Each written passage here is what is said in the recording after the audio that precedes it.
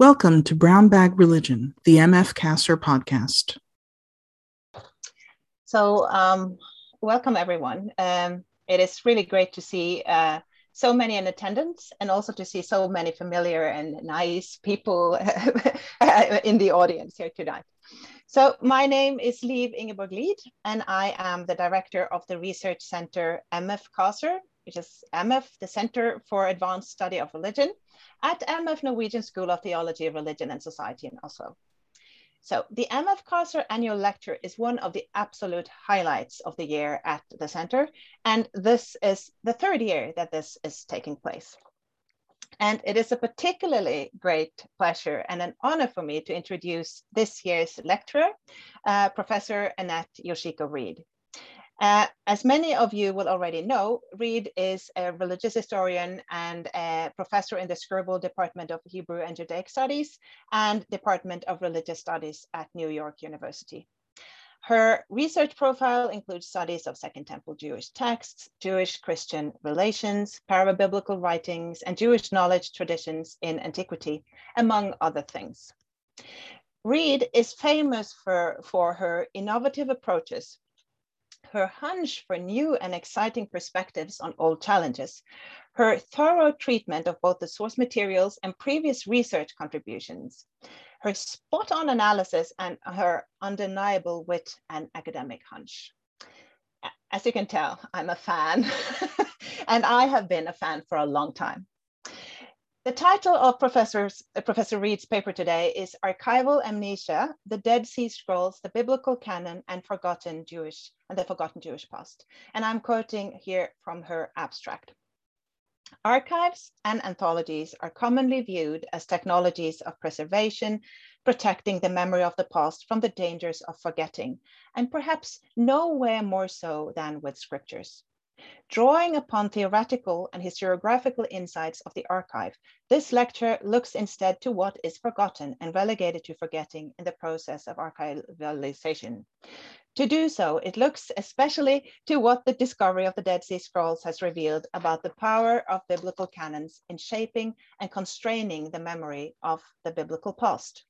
What might we see instead when we focus on their amnesia-inducing effects as engines and fulcrums of forgetting? And what might we recover in the process about the cultural power of forgetting? So in the next 1.5 hours, Reed will first give her paper, and then my dear colleague, Dr. Blossom Stefaniw, who's an Heisenberg Professor for Intellectual History of Christianity at MF, will respond to Reed's lecture. And finally, we open up for Q&A and discussion. Dr. Esther Brownsmith is with me to manage the Q&A function. Esther, do you want to say something about how we want this to work? Sure, just that if you have questions, you can put them at any point into the Q&A button, and that way we will know to get to them at the end of the lecture. And if you put them in chat, sometimes things get lost and moved around. So please do just put any questions you have into the Q&A, and we will get to them in turn. Thank you. Great. So I guess we are more or less ready to get started. Please, Annette, the floor is yours. Thank you so much. So first of all, I want to thank Liv and Esther and the entire, and Blossom and the entire Books Known Only by Title team, both for the invitation to be here and also just for what's been a very interesting series of talks in which I'm glad to also be in. I mean, I was noting that it's I do regret not being there in Oslo, but it has been among the benefits of seeing various kind of Zoom events. I think the whole series of Books Known Only to Title events and related materials have really kind of exemplified the way in which that's really opened up a broader conversation and community. And it's something I've really benefited from as I've been working on kind of parallel or intersecting themes. So thank you all for that. And I'm delighted to be here, even if part of me would prefer to actually be there. Maybe some other day. So with that, let me share my screen.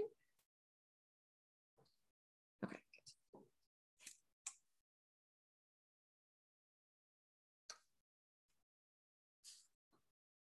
No great value should be attached to them, and they will shed no light on the life of Jews of the pre-Christian period. Thus wrote Solomon Zeitlin in 1953, cautioning against any excitement at the so-called discovery of Hebrew scrolls by Bedouin shepherds. Zeitlin was reacting specifically to news of a set of scrolls discovered in 1947, one of which contained the full text of the biblical book of Isaiah. At the time, the oldest known Hebrew biblical manuscript was the Nash Papyrus, but this fragment contained only a small handful of verses and thus could not serve as a textual witness to the Bible in any full sense. For this, scholars were still dependent at the time on medieval manuscripts dated from the 9th century and following. What was claimed for this newly discovered scroll, however, was a full Hebrew text of the book of Isaiah from 2,000 years prior. These were among the first of what we now call the Dead Sea Scrolls. Already in 1948, hearing about only this first handful of what would later become over 900 fragments from the scrolls from the caves near Khirbet Qumran, the biblical archaeology proclaimed this as the most important discovery ever made in Old Testament manuscripts. In a series of articles in the Jewish Quarterly Review, however, Solomon Zeitlin voiced his doubts. In his view, the authenticity and date of this Isaiah scroll had to be judged in relation to the scrolls discovered with it. But these included a commentary on Habakkuk. And for Zeitlin, this seemed simply impossible. It is axiomatic, Zeitlin explained. Jews did not write commentaries on prophetic books in the pre-Christian period, since the very need for such commentaries did not actually arise until a much later period. At the time, it was commonplace among scholars to hold that the canonization of the Jewish Bible occurred in 3 clear-cut and successive stages, which corresponded exactly to the 3 sections in which biblical books are now arranged in the Jewish Bible, or Tanakh. That is Torah, Nevi'im, and prophets, or Torah, Nevi'im, or prophets, and Ketuvim, or writings. And this contention of successive stages in canonization was applied to interpretation as well, with rabbinic midrash, for instance, purporting to have preceded Jewish practices of writing commentaries. This is part of why the Antiquity of Pesher Habakkuk struck Zeitlin as impossible. This was far too early for Jews to be writing commentaries on prophetic books, and they certainly should not have been doing so on prophetic books like Habakkuk. Thus, Zeitlin reasoned, this newly discovered commentary could only be medieval, and so too with all the scrolls with it. About this, he was absolutely certain. Undoubtedly, he declared, these are works of the Middle Ages, speculating about the true origins of all the scrolls, instead, not in caves, but rather perhaps in synagogues or genizot that had been looted for profit. In the years that followed, more and more scrolls were discovered and deciphered, eventually including fragments corresponding to almost all of the books now in the Hebrew Bible, as well as countless other Jewish writings, primarily in Hebrew and Aramaic. But throughout it all, Zeitlin held firm to his position. In his view, their antiquity was simply an impossibility from what was then known of the history of Jewish literature. And if scholars like W.F. Albright thought otherwise, it only betrayed their lack of knowledge of Judaism.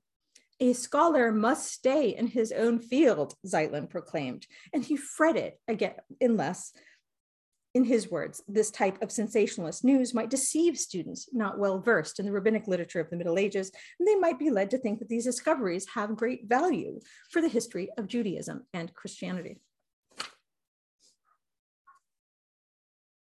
Zeitlin was proven wrong.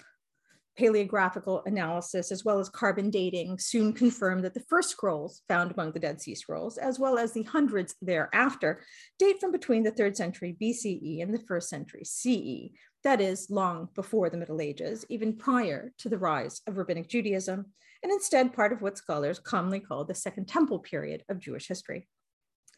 In retrospect, it also turned out to be quite an understatement to say these discoveries have a great value. In fact, they have been transformative for the history of Judaism and Christianity alike.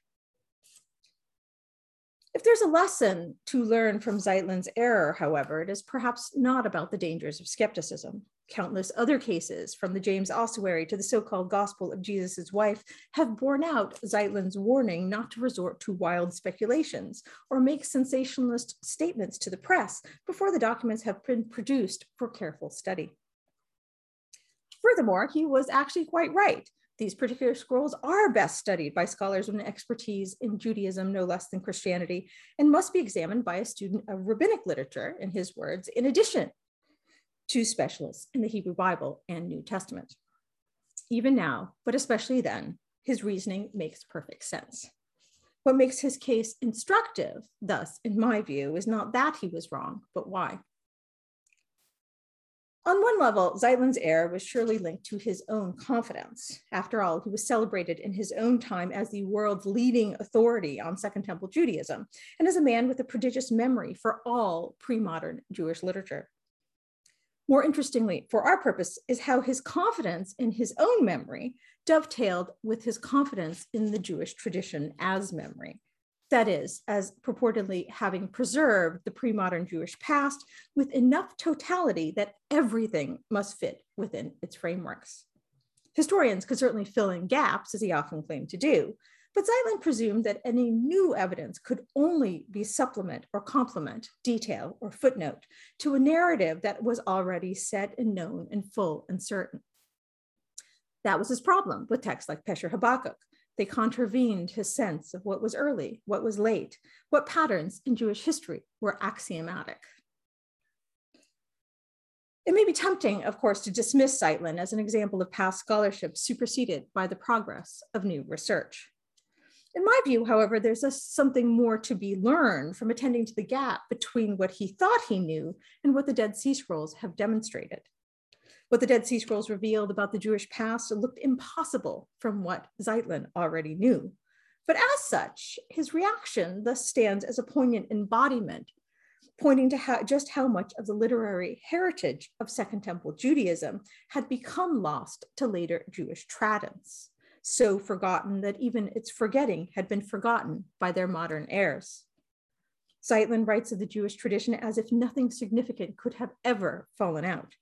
But this is not due to any lack of knowledge. In fact, it's precisely because of it. In this sense, his reaction to the Dead Sea Scrolls points us also to the dynamic of tradition as archive, as an embodiment of memory that functions at no less as an engine of forgetting. This is among the dynamics that I'm exploring in my current book project, which takes up the topic of forgetting precisely through the test case of the Second Temple past and its Jewish reception. There I looked at what was lost with the Dead Sea Scrolls, but I also use this loss as a lens through which to reconsider Jewish memory. The Dead Sea Scrolls gives us glimpses into what vistas were closed off with the narrowing of the archive for Jewish antiquity in the centuries after 70 CE. To look back at this past from these vistas, moreover, is thus also an opportunity to ask how it came to be that so little trace was even left. How did it come to be that a scholar of Zeitlin's expertise could notice no smudge of an erasure, nor even hear an echo of a silenced voice? How did certain narratives about ancient Judaism come to seem by his time, and to a scholar like him, as if they were the only stories that even could be told? Among my aims in that book is to use this particular test case to map out a broader taxonomy of cultural forgetting, as not just limited to a passive realm of loss or incidental lapse, nor to active authoritarian suppression, but rather as encompassing a variegated range of microdynamics in between, including, for instance, liturgical, ritual, and pedagogical acts of pruning and partitioning time into usable pasts, literary acts of overwriting and rewriting texts, figures, and events, historiographical acts of collapsing, compressing, and periodizing parts of the past into chronological narratives, and archival acts that collect and collectivize selective pieces of the past as if a whole. In my time with you here today, I'd like to reflect on these archival acts in particular. To do so, I'll first look to some theoretical and historiographical insights into the archive, Then I will turn to Bible and canon, in particular, asking what these examples might tell us about archivalization and its amnesia-inducing effects. And lastly, I want to reflect on the creative power of archival amnesia by using one example that the Dead Sea Scrolls permits us to recover before and beyond the Bible, with respect to Jewish engagement in what is known from Greek and other non-Jewish sources as an archival impulse that rippled across the Hellenistic Near East in the 3rd and 2nd centuries BCE, from Callimachus in Alexandria to Berosus in Babylon. In the process, I'd like to make a case for tending to forgetting, even or perhaps especially within those fields such as Jewish studies that have tended to privilege continuity. What's at stake, I shall suggest, is not just a richer understanding of the cultural dynamics of memory, but perhaps also the possibility of a more capacious historiography, which takes seriously the limits of each our own purviews onto the past as partial and fragmentary, situated and positioned, and thus potentially also multivocal and multifocal as well. But first, what do we mean by archival? On the one hand, theorists such as Jacques Derrida have spoken of the archive in relation to knowledge-making, textuality, desire, and its limits. On the other hand, librarians, bibliographers, and historians have used this very same rubric to denote a variety of specific sites and institutions dedicated to textual storage. Paradigmatically, those places that house civic, state, imperial, legal, or other official documents. In some modern settings, this sense of the archive can be distinguished from the library as a term designating sites that house literary works also or instead. To be sure, however, for our purposes, the distinction is not always quite so clear, especially because it's not always quite so clear within pre-modern cultures. But even so, the two rubrics, and especially the rubric of the archive, has proven useful for pushing precisely those questions that scholars of pre-modern literature sometimes forget to ask. What are the mechanics by which specific written materials were preserved in specific times and places? What was chosen to be preserved and why? What was omitted, whether explicitly, deliberately, or tacitly? What was stored for possible or even public access, and what was preserved in a manner that was inaccessible in practice to all or most people? Where and how and who decided? Even when our evidence does permit us to answer with certainty for pre-modern cultures, attention to the archives has thus formed part of a push to take seriously the materiality of literary and documentary texts alike, not just as containers for ideas, but also objects in their own right. We are reminded thus that texts are objects. They take up space and need storage. And even when stored, they can stand in varying degrees of danger, such as from insects, rodents, fading, water, fire, or neglect, not even to mention the deliberate culling that is also no less integral to all archival practice when overaccumulation meets the limits of a physical space. For the study of pre-modern Jews and Judaism, the interdisciplinary discourse about the archive has already proved quite useful. Laura Carlson Hassler, for instance, has shown how attention to archives can enrich our understanding of the formation of biblical texts like Ezra and Nehemiah. And as Marina Rustow has demonstrated for the Cairo Geniza, the study of lost and found materials can benefit even more. Part of the power of accidental discovery, as she shows, is to expose the partiality of what we thought we knew about the past and to open up a space for the reassessment of all of our sources. This is part of my concern as well. In addition, however, I'm also concerned with what we might miss, including about our own practice when we treat archives as if self-evidently a technology of memory that we as historians use and engage and expand. And thus, for my purposes, the theorization of the archive also proves no less useful in pointing to the cultural power of forgetting. Forgetting is a topic that has remained largely under-theorized, even in the interdisciplinary subfield of memory studies, as Paul Connerton, Bradford Vivian, and others have recently stressed. Vivian, in particular, notes how much of the diverse scholarship grounded under the heading of modern memory studies reflects preoccupations with archiving, documenting, otherwise preserving traces of an ostensibly organic past threatened by the alleged fragmentation of the present. This is what Vivian terms a preservationalist ethic that, in his view, has resulted in the moralization of memory and forgetting, even among scholars. Ours, he notes, is a culture that typically treats memory as a rich and vibrant means of preserving the past, while forgetting as a form of commemorative passivity or neglect, a symptom of the undesirable dissolution of communal heritage or historical wisdom. And hence, he notes, even in memory studies and also beyond, acts of forgetting are commonly framed as ethical failings, whereas imperatives to archive, document, and preserve are seen to hold a moral high ground. What Vivian observes of memory studies in particular resonates all the more so with the treatment of memory within Jewish studies. This is explicit, in fact, already in what remains the most influential book on the topic, that is Yosef Yerushalmi's Zachor. Zachor famously links remembrance to Jewish peoplehood while dismissing forgetting simply as failure in quite a straightforward sense. But even as Yerushalmi famously dwells upon the difference between pre-modern Jewish memory and modern Jewish history, he is able thus to pit both firmly against forgetting. It's as a result that Yerushalmi, for instance, can cast himself as historian, as a custodian of the Jewish past. Against the agents of oblivion, he opines, only the historian with the austere passion for fact, proof, and evidence can effectively stand guard. In a moment, we'll return to what Yerushalmi himself forgets about the very past he purports to guard. For now, it suffices to note how the theoretical discussion of the archive unsettles the seemingly self-evident approach to memory, forgetting, the historian, and the tradition.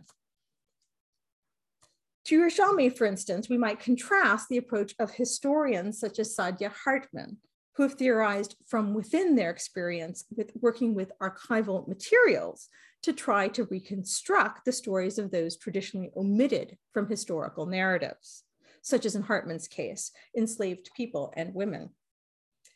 To attempt to write about slavery, for instance, from the perspective of the enslaved is, as Hartman notes, always to struggle with and against the constraints and silences imposed by the nature of the archive, which he describes as the system that governs the appearance of statements and generates social meaning. And thus, she points to a broader phenomenon. The archive dictates what can be said about the past and the kinds of stories that can be told. The amnesia induced by the archive, in other words, does not just pertain to what information is and is not contained therein. It also pertains to the narrowing of who is remembered and the naturalization of this very narrowing, which is rendered as if invisible or inevitable, together with who decides, who categorizes, who chooses, who cultivates, and who culls, and for whom access is even designed and enabled. When reflecting on the modern institution of the state archive, Achille Mumembe further notes both the partiality of all archives and how this partiality becomes effaced. In his words, no archive can be the depository of an entire history of a society. Through archive documents, we are presented rather with pieces of time to be assembled, fragments of life to be placed in order, in an attempt to formulate a story that acquires its coherence through the ability to craft links from beginning to end. A montage of fragments thus creates an illusion of totality and continuity. This illusion of totality and continuity is produced in part, he continues, because the archive is not just a place, but it's also a status, the product of a process which converts a certain number of documents into items judged worthy to be preserving and keeping in a public place where they can be consulted according to well-established procedures. The process relegates what is excluded to forgetfulness, inasmuch as it entails the granting of a privileged status to certain documents and the refusal of that status to others. But he goes further in proposing that this is a process of despoilment, even for the documents therein preserved. Archivalization, in his view, is rooted in death, inasmuch as the archival document par excellence, in his words, is generally a document whose author is dead. Its relationship to the living has been reconfigured, both by closure and by the resulting distance from the immediate present. Such insights point thus to what is missed when we approach the archive as if simply a technology of memory pitted against forgetting. Archivalization, after all, can come with its own forgetting, we are reminded, and this forgetting is double. What is omitted is relegated to oblivion, while what is included becomes departicularized, at once totalized yet homogenized, omnisignificant yet distant. It's in this sense, I suggest that theoretical and historiographical insights into the archive might help us to articulate some of what we have learned or have yet to learn about the Bible from the evidence of the Dead Sea Scrolls. When we presume continuity and study memory making by only attending to evidence of preservation, the Bible might seem to be the embodiment of memory, emblematizing what's commonly assumed today about writing in general and scripture in particular as the ultimate technologies for preserving the heritage of the past.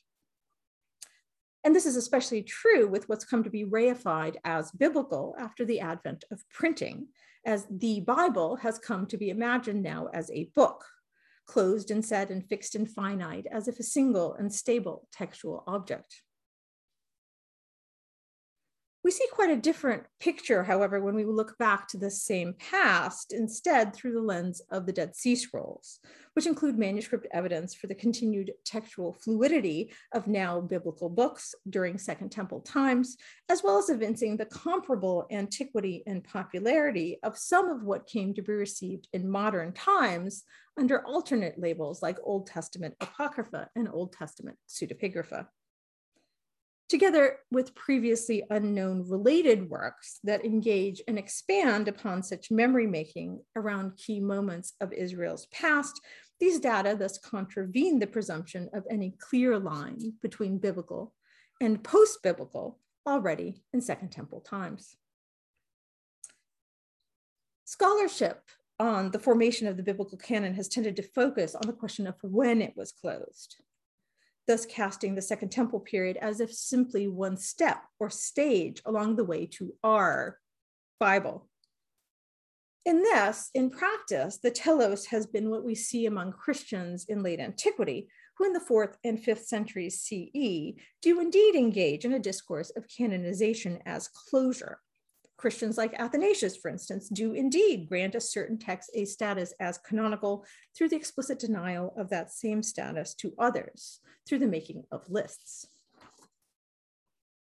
What's not so clear, however, is whether we find such a concern with closure already in Second Temple times.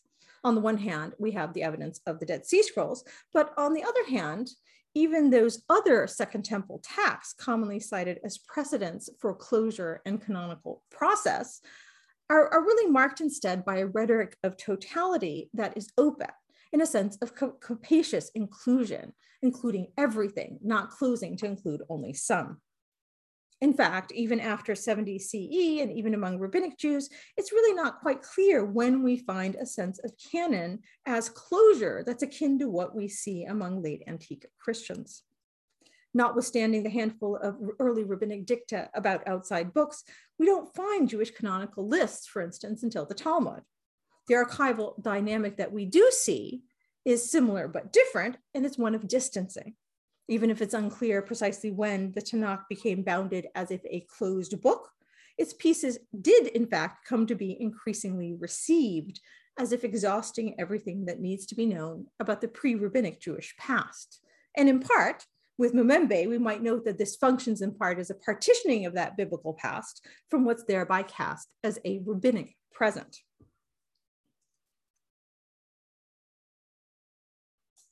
This sense of the rabbinic approach to the Bible as exhausting all that needs to be known about the ancient Jewish past is among the key insights of Yerushalmi's Zachor. What's no less interesting for our purposes is the degree to which it also applies to Yerushalmi and to much of Jewish studies as well. Not only does Yerushalmi trace the centrality of memory for Jewish peoplehood back to biblical times, but he positions the Bible as the first and main object of Jewish remembrance, thereby eliding the textuality of Torah into the remembrance of tradition writ large. For him, moreover, canonization is key, and Yerushalmi even goes so far to draw a straight line from Nehemiah's account of Ezra's public reading of the Torah after the return from the Babylonian exile to what he posits as the closing of the biblical canon at a so-called Council of Yavna, soon after the Roman destruction of the Second Temple in 70 CE. Most telling, however, for our purpose is what he forgets in his rush to draw this straight line from Ezra to the rabbis.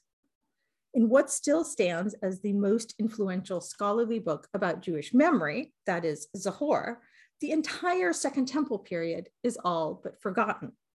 It has become reduced, in fact, to the tale of the canonization of the Hebrew Bible.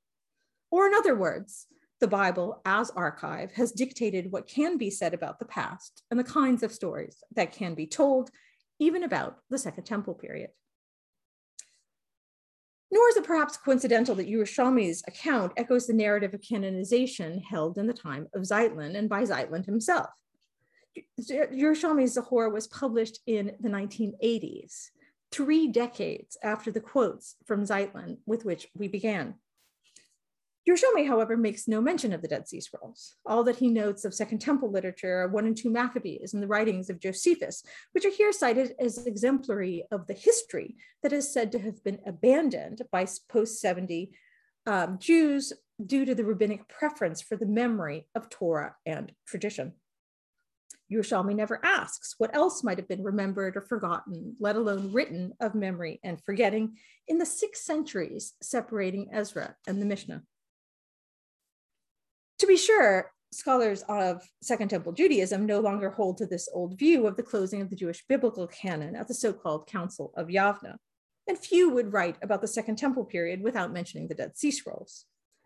Much like Yerushalmi, however, many still do work within a framework of ancient Judaism that remains largely unchanged by the evidence of the Dead Sea Scrolls. No one follows Zeitlin in treating these scrolls as hoax or fiction, but many still do bracket this evidence as if it's simply supplementary to the same old narrative of ancient Jewish history that was common in even a century before their discovery. The theory of 3-stage canonization, for instance, goes back to Henrik Gritz. And to this day, the story of Second Temple Judaism is commonly told as still a story about the rise of scripture and its interpretation as a purportedly post-biblical era marked by the supposed closing of the biblical canon. Part of what's powerful about the discovery of the Dead Sea Scrolls, in my view, is the shock of an accidental glimpse into a pre-canonical moment in Judaism that, due to these data, can no longer be treated as if simply proto-canonical. When scholars had far less evidence, it might have made sense to try to connect the dots between the exile and the rabbis with one straight line, imagining the Second Temple period as simply a successive developmental stage to the closing of the biblical canon of what we now think of as the Bible, as if seed or sprout to what could only be a tree. With far more evidence, however, we can now say far more about Second Temple Judaism on its own terms, but we can also glimpse how our own views of the ancient Jewish past have been skewed by the archival amnesia of canonization.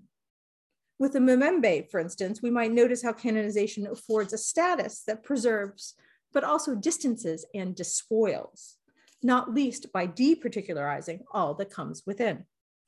To speak of biblical text, for instance, is to homogenize what's actually a highly variegated set of Hebrew writings.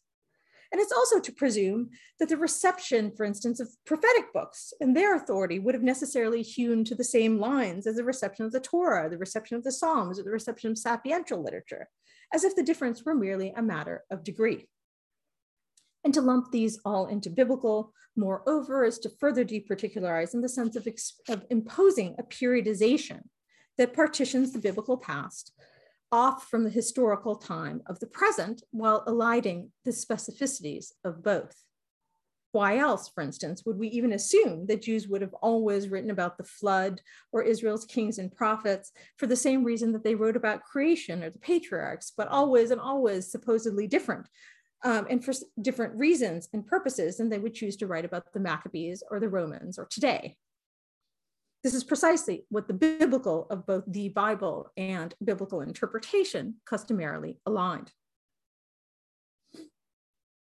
Evidence from the Dead Sea Scrolls tells us much more about Second Temple Judaism, but also much more about the reception of what later came to be partitioned off from this period and configured and conflated instead into a biblical past. Part of what we can see in the process, as John Reeves, Hindi Nyman, Eva Mrocek, and others have so richly shown us, is the radical open-endedness of Jewish scripturality in Second Temple times.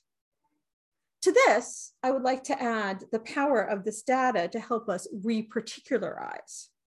We see the reception of prophetic books like Habakkuk, for instance. It's consisting of more than simply their elevation to a status akin to Torah. We see evidence of concerns for different periods of Israel's past at different times and for quite different purposes, as Devorah DeMont, for instance, has shown. We have data now with which to consider the Second Temple period as not just uniformly post-biblical, but as differing under Persian, Ptolemaic, Seleucid, Hasmonean, and early Roman rule, including in relation to which parts of Israel's past became a focus of memory and when and why and by whom. It was to this last point that Michael Stone pointed already in the 1970s, soon after the publication of the Aramaic fragments related to 1 Enoch, which were found among the Dead Sea Scrolls and which showed that portions thereof likely date to the 3rd century BCE. Stone stressed the power of this new evidence to reverse the puzzling forgetting surrounding the 3rd century BCE in received Jewish literature. To his insight, we might also add the power of this evidence to illumine other and earlier sorts of archival amnesia. The era of Ptolemaic rule over the land of Israel, as Stone notes, is largely underrepresented in Jewish sources known prior to the discovery of the Dead Sea Scrolls. These finds, however, have provided new clues to Jewish literary production in the 3rd and 2nd centuries BCE, especially in Aramaic. I've written elsewhere about the ramifications for recovering forgotten elements of Judaism in the early Hellenistic age, particularly with respect to astronomy, angelology, and demonology. What's more pertinent for present purposes is that the same era was marked by an archival impulse across the Hellenistic world. These are the terms, for instance, that Tim Whitmarsh used to describe the imperial culture politics of the early Ptolemies, as most famous from the Library of Alexandria. As is well known, Jewish awareness of these efforts are clear from our very earliest evidence for this library anywhere, which comes from the letter of Aristeas and which voices a very sharp concern with what might be omitted precisely in the totalizing imperial claim to collect all the books of the world. That is, the omission of anything not in Greek. And even if we can't know much about this library at the time and how much was real and how much was imagined, it's very clear that the imagination captures something of a broader shift that we see across the Hellenistic world and had an impact of its own. Steve Johnstone, for instance, collects inscriptional as well as literary evidence that speaks to the rise of the prestige of books, writing, and library across the Mediterranean world, especially in the 3rd and 2nd centuries BCE, what he terms the political objectification of the book. What Whitmarsh and Johnstone thus trace as an archival impulse within Greek materials, Johannes Haubold has further explored recently in relation to the repurposing and reimagining of older texts and traditions in the Hellenistic Near East, looking instead to the power of archive as contact zone as well. In this, he points especially to Berosus, who, writing in the 3rd century BCE in Greek, is a Babylonian priest who drew upon ancient Mesopotamian literature to present himself to Seleucid rulers as a barbarian philosopher priest, but also, Haubold argues, as the keeper of the archive of all human civilization. Not only does Berosus claim that the culture hero Oannes taught humankind all knowledge before the flood, but his account of the flood strikingly focuses, in Haubold's words, not on the survival of human life, but on the fate of what he calls writings. And thus he transforms the age-old drama of human destruction by the flood into a drama about textual transmission. By Humboldt's reading, what Berosus claims for Babylon is a total archive of textual knowledge, which is both universal and remains tethered to Babylon. His Hellenistic era retelling of the flood narrative thus functions as an etiology of his own role as a keeper of the archive.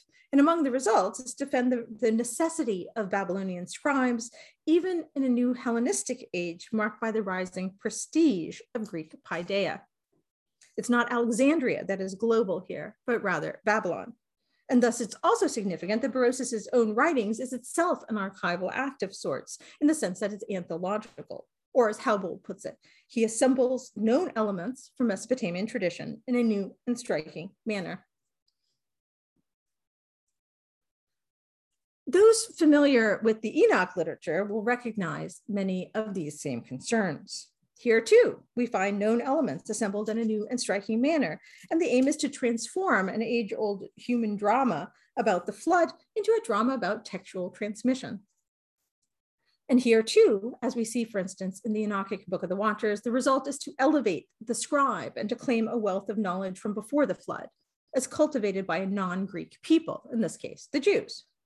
And here too, a crisis of transmission with the spread of new Hellenistic empires across the Near East is answered with the assertion that books and knowledge survived even the radical historical rupture of the flood. A claim that actually, in this case, within the Book of the Watchers, is paired with a further claim that Jewish books of knowledge can even bridge the divide between heaven and earth. This is part of what we miss when we read Second Temple texts like the Book of the Watchers, primarily in relation to the Bible. To Whitmarsh's insights about the archival sensibility of Greek literature of the early Hellenistic age, for instance, Humboldt adds a corollary and attempts to open up existing archives of non-Greek literature and culture.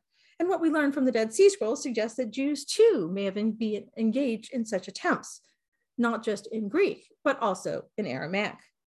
The Aramaic Enoch literature, for instance, doesn't just fill a gap in Genesis. In retrospect, we may read it as an account of the biblical past or even as a retelling, but in its own time, as Matthew Goff has also shown, it forms part of a broader turn to the deep past across the Hellenistic Near East and Mesopotamia in particular. It's certainly intriguing that we find a rise in explicit concerns for books and reading in the Jewish literature of the 3rd and 2nd century BCE, precisely the time that we also see the rising prestige of books and libraries across the Hellenistic world, perhaps like Aristeas. The Enochic and other Aramaic Jewish literature of the time might answer a non-Greek anxiety about what was being omitted from the archivalization of totalizing Greek claims to knowledge. When we triangulate this Hellenistic era Jewish literature also with what we know about the Hellenistic Near East, for instance, from Mesopotamia, we might glimpse the creative power of archival desire, but no less the creative power of archival amnesia. It's long been conventional, for instance, even among scholars of biblical studies, to associate cuneiform tablets and Akkadian literature with the ancient Near Eastern background of the Bible, as if somehow this was distinct from the Hellenistic world that shaped Second Temple Judaism. Such tablets, however, did continue to be produced under the Seleucids, and in some cases were even revised and extended, as Ellen Lindsay, for instance, has shown for the Uruk list of kings and sages. The question, however, raised by Humboldt in relation to the archive is thus raised of who this literature was even for. He draws further on discussions of the archive to illumine the questions, in part by stressing that few understood Akkadian at the time, such that the production of these cuneiform texts was not only kept in an archive, but in some sense destined for them. Such tablets were, in his words, kept on file in the archives of great temples, where they could be consulted by experts, but remained out of reach for most, thus almost as inaccessible to Mesopotamian readers as to Greeks. From this paradox, seemingly, of a literature without readers, he just thus suggests we are drawn to notice the importance of their prestige as an example of the phenomenon of an imperial archive as a repository of total knowledge, which can exert a pull quite apart from any practicalities of storing or retrieving information as repositories of human history, literature, and culture. These were real archives, in other words, but much like Roger Bognell observes for the Library of Alexandria, their impulse and impact was foremost in how they were imagined. Following Antoinette Burton, Houbold thus looks to the archive as contact zone. His insights, however, might also inspire us to return to Mbembe's sense of despoilment. For Mbembe, the archive document par excellence is generally a document whose author is dead. But what we see in the Aramaic Dead Sea Scrolls is that the dead do not always stay silent, nor are they satisfied to remain sepulchered within the walls of an archive. Sometimes it's in fact their very distance from the past that enables them to be voiced ever anew, particularly by those who claim to be the true custodians of total archives. This context, for instance, might help us to make some sense out of the choice of some Jewish scribes in the early Hellenistic age to write in the name of the antediluvian sage Enoch, a choice that's typically lumped together with other cases of so-called Old Testament pseudepigraphy and read in relation to authorship. In its own context, Enochic discourse might appear to be more akin to the Hellenistic activities of Berosus and other Babylonian scribes who assemble known elements in a new and striking manner. So too with their claim to speak from before the flood. Its plausibility is grounded within a world of archives that are both claimed to be repositories of total knowledge and profoundly inaccessible to all but the scribe who curates and cultivates its content for others. All the more so, moreover, since the Aramaic Enoch literature claims a connection to the ultimate archive, that is, what it calls the heavenly tablets. Already in the Enochic astronomical book, the angel Uriel reads from these tablets to Enoch so as to teach him about celestial cycles. As later in Jubilees, moreover, the unique Jewish access to these heavenly tablets, which is their claim for Moses as well, is tied to a line of scribal transmission already in the Aramaic Dead Sea Scrolls. In the astronomical book and Book of the Watchers, Enoch's scribal status is linked to his access to heaven, but also to his transmission of knowledge from heaven in these heavenly books back to earth through his son Methuselah. And this chain continues in works like the Admonitions of Kahat, for instance, where books are counted among the inheritance that Kahat passed to his son Amram, father of Moses.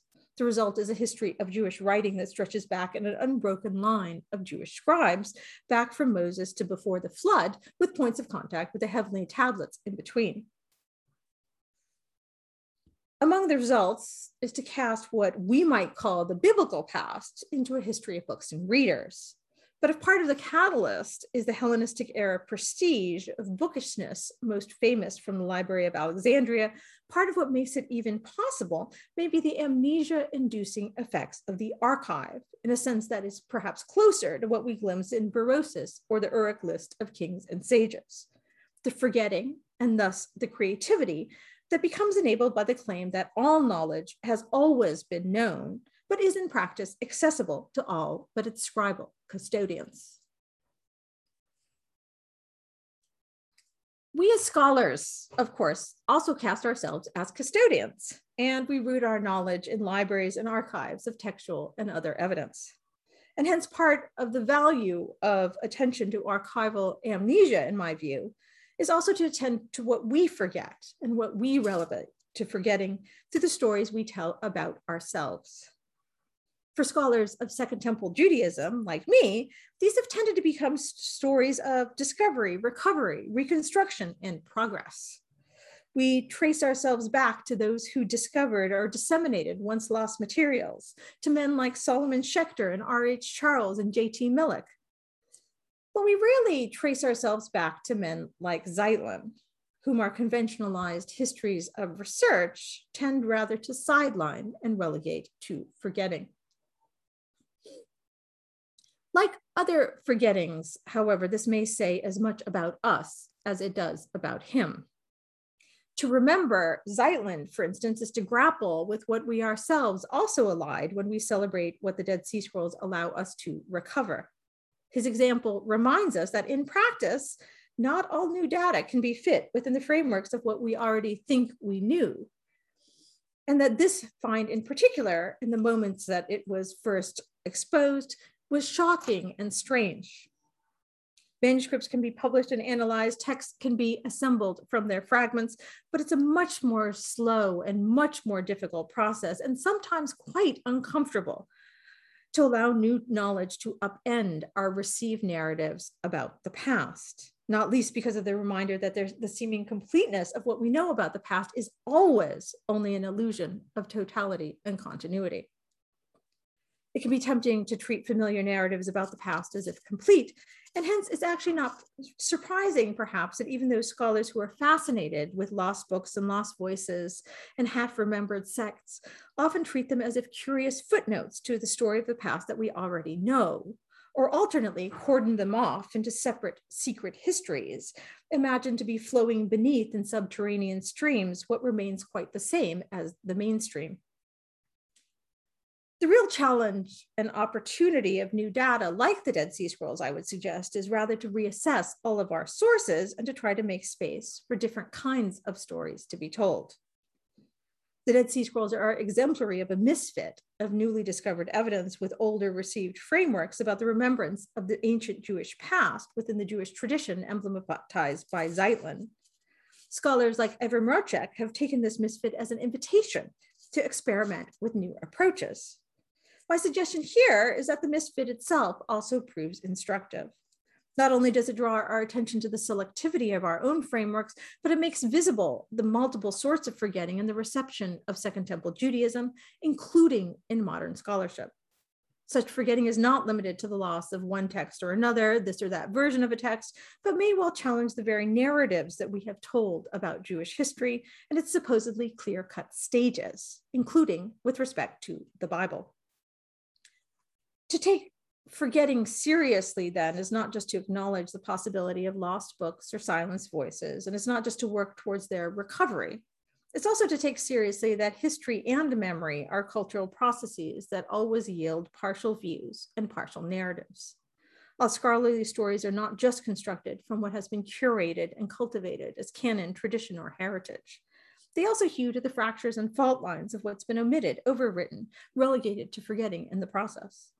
Like mosaicists, we can sometimes only craft our images of the past from stray fragments or eluded spolia, trying to capture something of another age in the process. To be sure, we can and we should try to recover as many neglected sources and perspectives as we can, but we should perhaps try to resist a temptation to celebrate our more inclusive stories as if they are complete. All archives silence, all anthologies omit, and the orderliness of all stories, including the one that I've been telling you here today, is predicated on omission. We select as we speak, but we also silence, although perhaps we might hope, thus making new spaces to create. Thank you.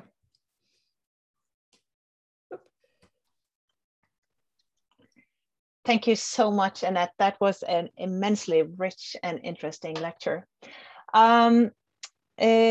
I am delighted that Blossom Stefaniw has agreed to offer a response to your lecture. So please, Blossom, the floor is yours. Thank you very much. So as always, it's a pleasure to hear Professor Reed's work, and it's truly a pleasure today to give a response to this lecture, and a real treat to sort of have had extra time to think along with Professor Reed and follow her expansive questioning of some fundamental models of history writing. So I know you all probably have many questions yourself.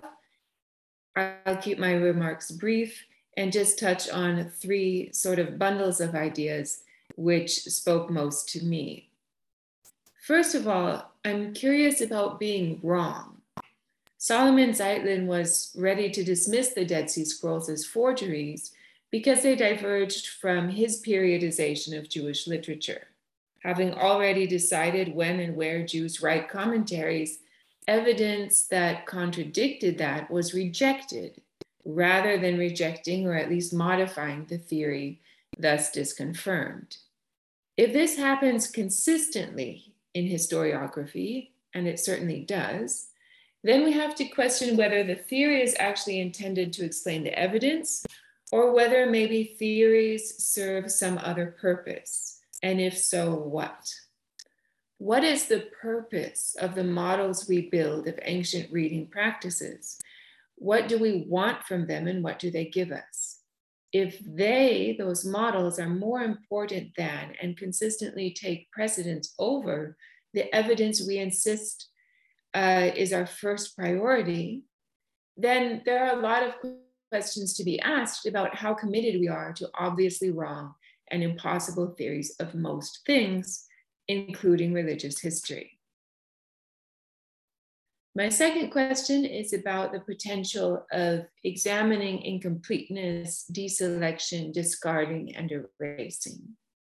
So the line of thought opened up just now asks us to account for the profundity of loss, which remains intractably gone, no matter how scrupulously we might adjust our theories and methods. Infinitely more things are lost than have remained. The invitation to attend to forgetting, which we have just received tonight, means slowing down and opening up that moment where otherwise we sort of nod politely when it is acknowledged that a small proportion of texts from the ancient world have survived. Slowing that moment down means thinking about incalculable loss, even in the face of a surviving archive, which is still overwhelming and still far too much to grasp. Paying attention to loss means being smaller than we thought. Here I want to draw out the taxonomy of forgetting, which Professor Reed has offered, going beyond accidents to look at textual practices, which, because selective, always also entail volunteering to lose certain sections of and paths through the textual world. That includes liturgy, pedagogy, revision, anthologizing, antiquarianism, collecting, and indeed producing chronological narratives. All of these practices produce cleaner fictions out of loss. Canons and other historical textual technologies select and therefore also discard, concealing what is gone behind the incredible mass of what is preserved, too much to ever know. Selection, even in the process of writing this response, meant me discarding my fascination with the priest Berosus in Babylon and the librarian Callimachus in Alexandria.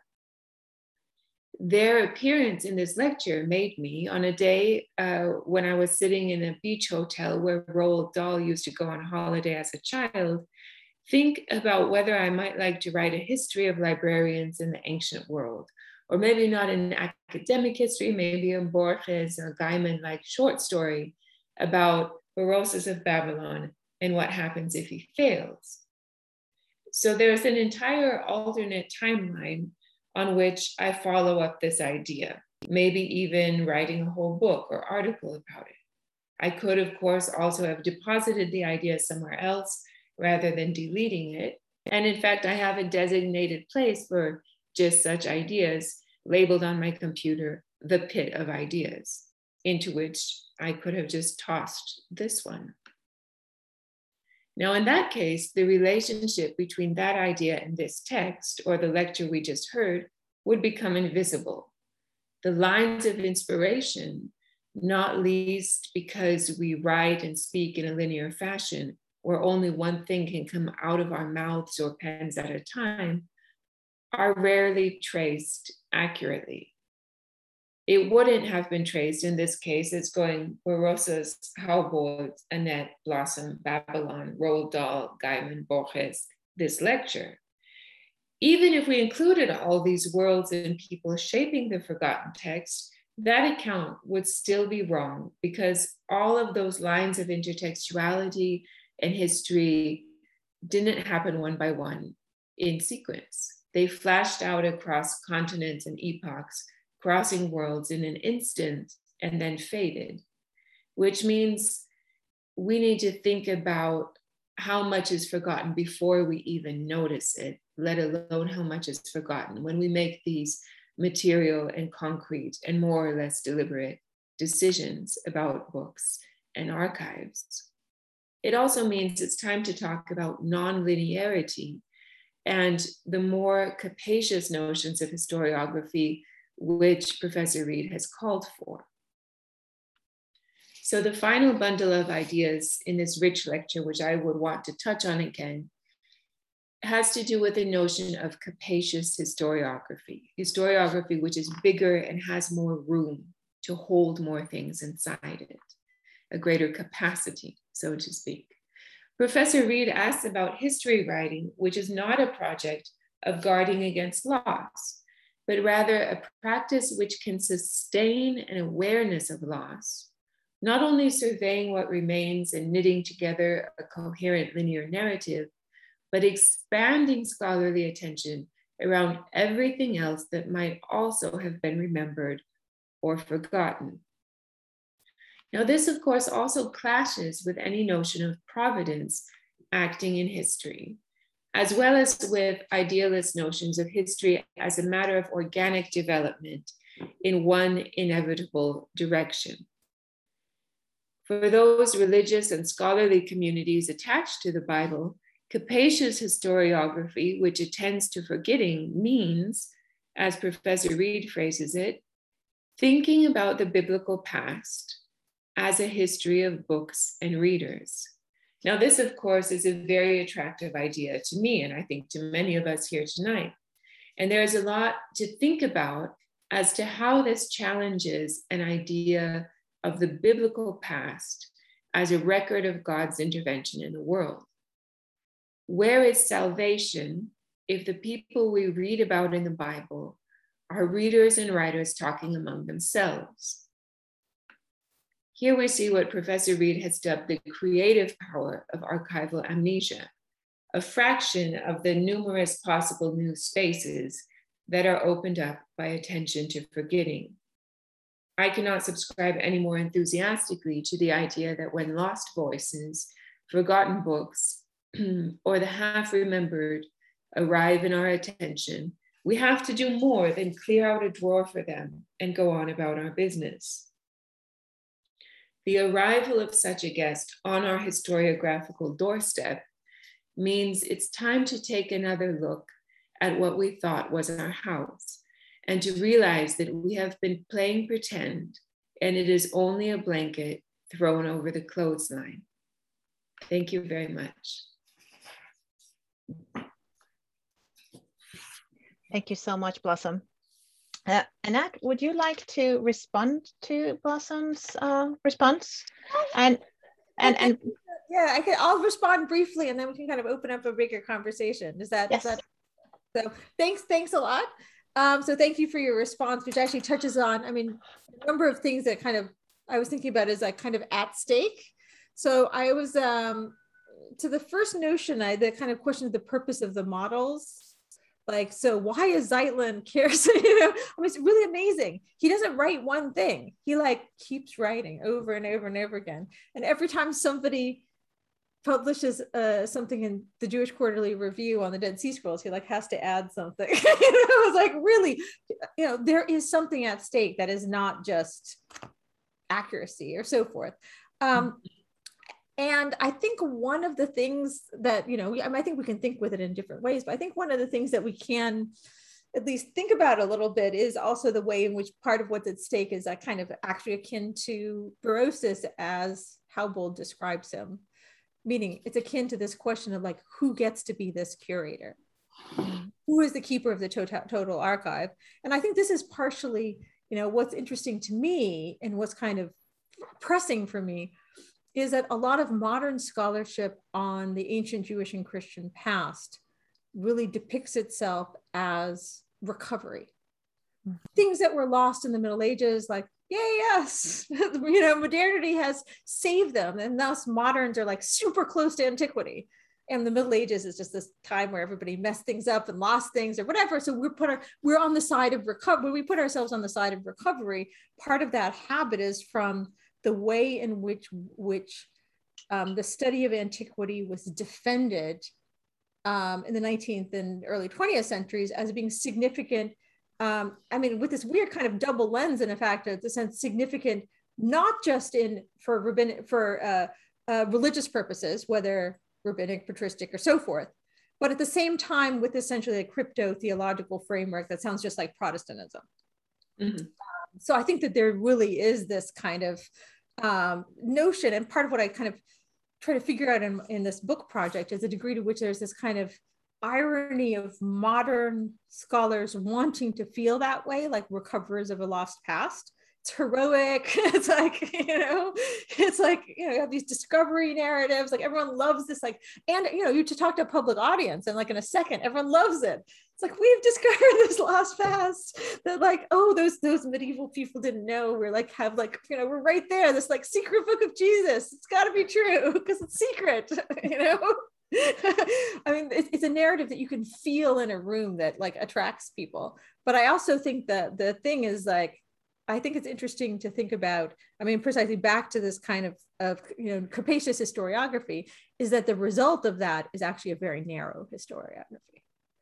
So the case is it narrows where it says that the very heroicness is like, the heroic discovery is actually a narrowed history that wants there to be a total history where there's not. So I think the non-linearity is also this case, is that, all difference can be chained into like historical development, just like boop, boop, boop, boop, as opposed to being like, oh no, we have this whole complex world. So this question of like totality, control, singularity, but I think the question of authority is like very foremost. And I'll say just one quick thing that it's just like, it's not, I find it so fascinating that of the voices that are speaking now to this, almost all of them are women. And I think there's a way in which, like, I know I'm like a Japanese American scholar, whatever. I know that I'm not going to be remembered in the world at all. Of course not. I'm not the stuff of history. I walk as like a ghost in the world. If I say anything, it's only going to be remembered if some man repeats it in a book that then gets like attributed to him. Like, I move through the world knowing that I'm ephemeral. So I'm going to, unlike Zeitlin, I was like, no, my views will remain true forever, which is very poignant. And it's also cases, both of us are situated. We're like, no less, there's not one of us is right or wrong. But in terms of models of scholarship, I think there's a kind of pointedness. Like, I think about, there's a pointed awareness of the possibility that what one says is just going to like, it's like smoke, which makes it, fun. I think it makes many of us, I'd be curious to know if I think that whether, that makes sense at all. But I think that there's this kind of sense in which an unstable narrative seen from that point of view is a place of creativity, or the possibility that, hey, maybe something else might be kept, not just like these, like, certain kinds of totalizing narratives. Like once you break them, you like make space for other voices, versus having that fear that once you break them, that your own authority will be lost. So I think there's a kind of interesting tension there. So hopefully that I didn't say that too quickly, that did make sense, but just to raise a couple things. And I also wanted to note also is the like one of the kind of seeds for this chapter that also became the talk is also, you had sent me the Memembe article on like Facebook Messenger. So we have our like little network also kind of expands of the invisible network behind the thought. So thank you. Do you want to respond, Blossom, before we move on? No, absolutely. I just agree 1,000,000% that realizing that you're not going to be heard and that no one's listening can give you a huge amount of freedom, because nobody's listening. You can do whatever you want, which is a sort of grim freedom that I think many women and many otherwise marginalized, racialized, or feminized people are grasping onto now and just running with. So I think it's a very exciting time to be a scholar.